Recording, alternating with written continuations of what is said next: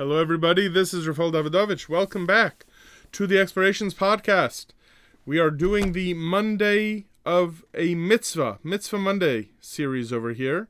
We are currently up to Mitzvah 37, Lamed Zayin. This is using the order of the Sefer HaChinuch, who lists the 613 mitzvos in the general order in which they appear in Chumash, with a few exceptions.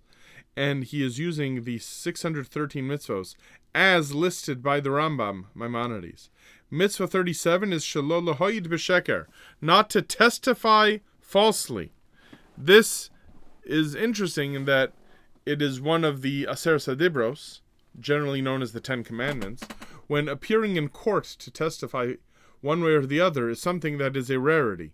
People generally, besides for not wanting to be in court, are not really in court that often. And yet here there is a mitzvah, not just one of the 613 mitzvos, but made into the Big Ten statements that are a summary of the great principles of the Torah, not to testify falsely.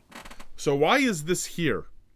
So I have a, not so much a theory, but I'll call it an approach that I think is extremely important, and this is based on what I might call hundreds of conversations and insights that I've seen on this topic, especially if you're familiar with the discussions in Masechta Rosh Hashanah about the testifying regarding seeing the new moon, for example, and there are other passages throughout the Talmud that speak about the heavy burden that witnesses have and that courts have to make sure that witnesses testify truthfully.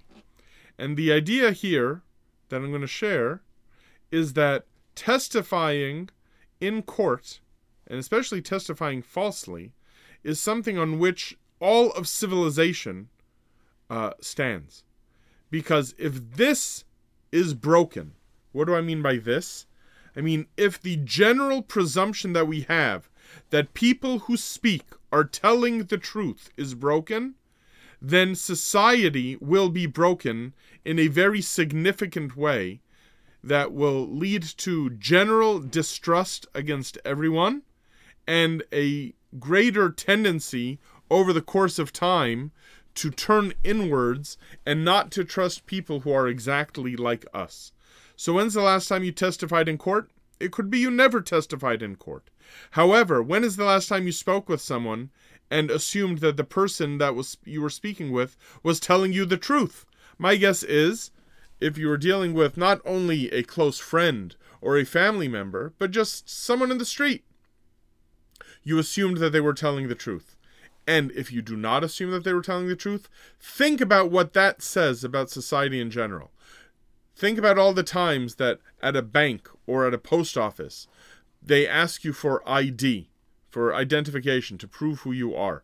Think about all the times you have had to type in your password and have two-factor authentication to prove that your password is correct and wasn't stolen.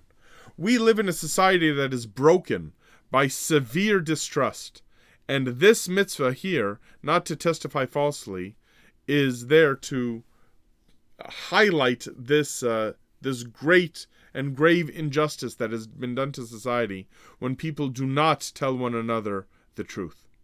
And think how powerful it is when a person's word can be his bond, where a word is a word, or the way the Talmud says it, hin tzedek, let your hein, meaning when you say yes, let that be a truthful yes, even if you don't have to swear.